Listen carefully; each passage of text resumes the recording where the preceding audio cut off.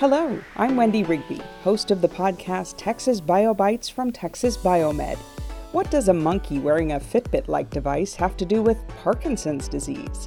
Today we'll answer that question by talking to the author of a newly published study where marmosets at the Southwest National Primate Research Center served as models for the non-motor symptoms of Parkinson's. I am Marcel Dadi. I'm a neuroscientist at Texas Biomed. I work with animal models and therapies for neurological disorders. What kind of neurological disorders? We are focused mostly on Parkinson's disease and brain injuries, which include stroke and traumatic brain injury. Why Parkinson's disease? How big of a problem is it, and who does it affect? It is becoming more and more a bigger problem in our society because now our life expectancy is more extended. So it is the second common neurodegenerative disease after Alzheimer's disease, and it affects about 1 million Americans and about 10 million people worldwide. About 60,000 are diagnosed each year in the United States, and it's becoming more and more, prevalent in our society. Why is it important to develop these animal models for Parkinson's? Animal models are really critical because the only treatment currently available for Parkinsonian patients is levodopa, which is one of the gold standard. And unfortunately, this drug effects goes down with the aging process and with the progress of the disease. So right now we really don't have any treatment for Parkinson's disease, and we just treat the symptoms. So having an animal model that mimic or phenocopy all the symptoms of Parkinson's disease is so critical for developing an efficient therapeutic treatment for Parkinson's disease.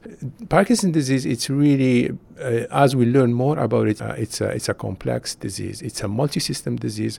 We used to think initially it's mostly, motor, it's affect the motor system, but we find out that it's a lot more complex than that. There is probably other parts of the brain that are also have the disease, not only the midbrain, and that explain the non-motor symptoms, which include sleep disturbance, disturbance in the circadian rhythm, as well as cognitive aspects of the disease.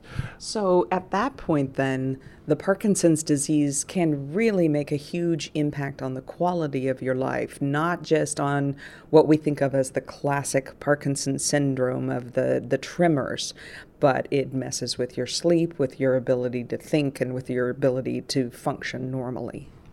Absolutely. Most of the studies, we start initially with the rodents, which is a good model to start with. But then there is some complex aspect that you can't really investigate in a way that is relevant to patients.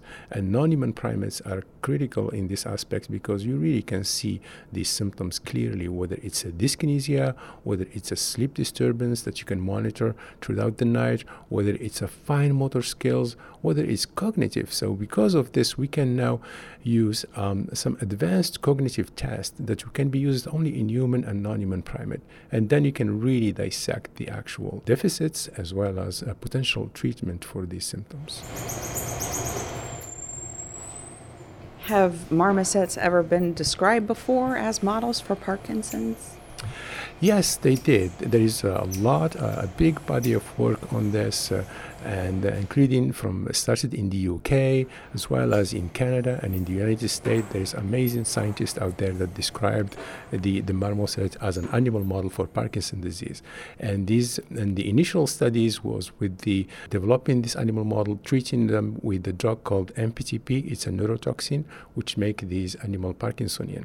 And the same drug actually was induced Parkinson's disease in human a long time ago. It was part of a drug that when taken, it's part of a heroin in that patient population that were taken in California. These scientists, they describe amazingly this animal model. Now, because of the advance of the technology, we have now these techniques and this technology to monitor sleep, as I mentioned, and these non-motor symptoms. And as I mentioned, non-motor symptoms, they weren't really thoroughly described, before. And I think now we are becoming more and more interested in both aspects, the motor and the non-motor symptoms. So that's what's new in this paper. Yeah, exactly. That's what's new. We use a system that is a Fitbit kind of like it. It's an active watch that monitor the animal throughout their sleep and throughout the day, and we can also study their circadian rhythm. We have these cognitive tests that we can really try to assess the cognitive ability of the animal to perform specific tasks, and we also have this really nice motor testing, which is a reaching that enable us to really dissect the different parts of the movement, including bradykinesia or rigidity, and those are really hard to assess, for example, in animals like rodents, and you can see them clearly in non-human primates. So what are the implications of having a model for these non-motor symptoms? Would this help in developing pharmaceuticals to intervene in these particular symptoms? Absolutely. So this we can now address these non-motor symptoms.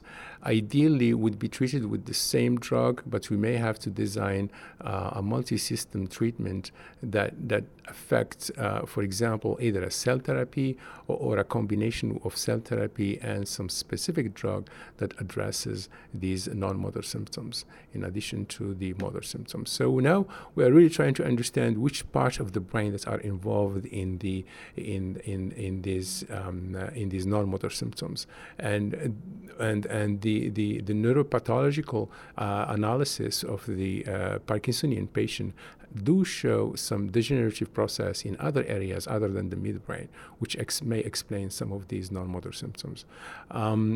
So absolutely, we can now dissect which part of the brain and what kind of treatment that can be directed toward these non-motor symptoms. So what's the next step then? Do you move forward with the marmosets in a new study, or where do you go from here?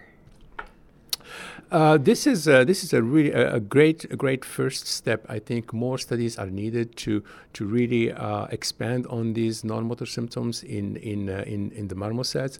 Now we really need to confirm some of these in the long-term studies in animal model, including the marmoset, as well as other species. This is something that can be easily also studied in other species like the rhesus macaques or the baboons or the African green monkeys.